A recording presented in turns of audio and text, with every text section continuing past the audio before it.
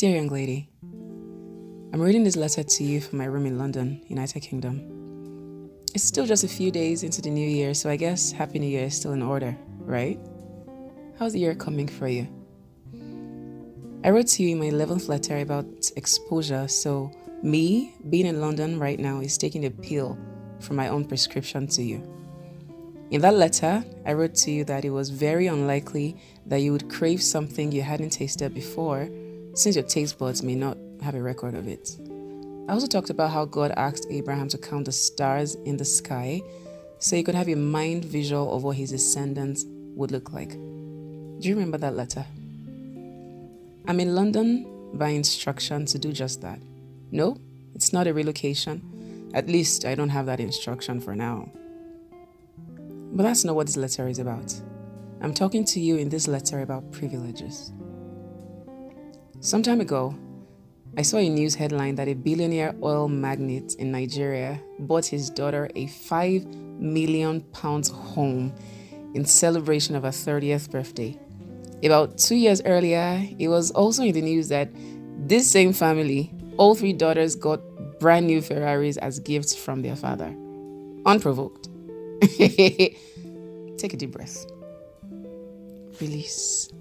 Tell yourself, I'm not jealous. Good luck with that. I recently had the privilege of spending some hours on a busy day with a mentor.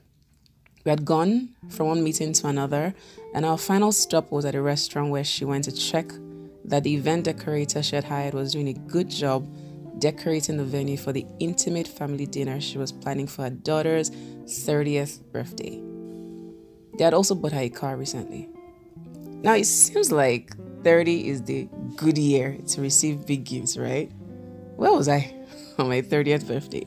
I was neck deep in renovation for a new office space we had moved into, and I was so spent physically and financially that I couldn't even think about any additional spending. Nope, there was definitely no elaborate celebration thrown my way from my folks.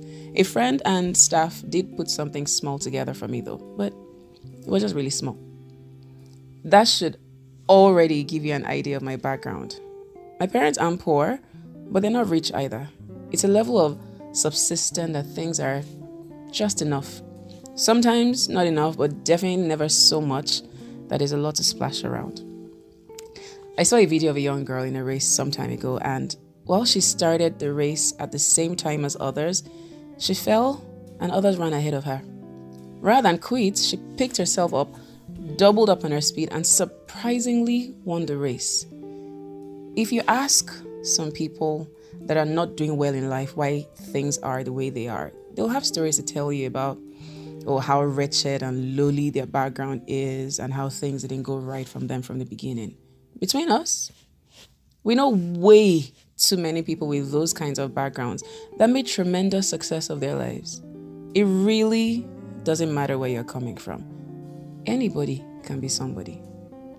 On the flip side, having a head start is nothing if you won't be putting it to good use too. Not everyone from a wealthy background turns out successful. You know this.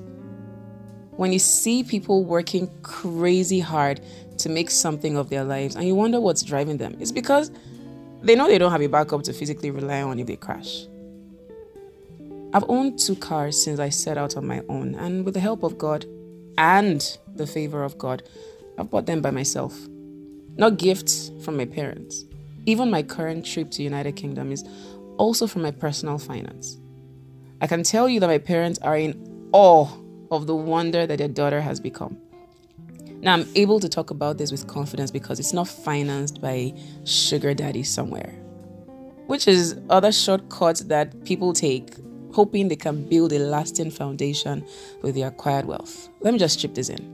You can't have a foundation made with sand and hope to build a multi-story building with concrete on it.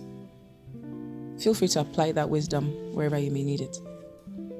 Thankfully, we haven't heard of indecent behaviors from the family I mentioned earlier, and there's definitely none from my mentor's daughter too. So ditch that mentality also that you have to have a less than privileged background to be well behaved. Proverbs 14:18 says, "There's a way that seems right to a man, but the end of it is destruction." As the year is just starting, it's a very good time to take stock and evaluate where you are right now. What dreams do you have for yourself? What career path are you towing? What is God saying to you this year, and what are the steps that you're taking towards it? Remember, only the manufacturer of a product knows exactly how it should be used. God is your manufacturer.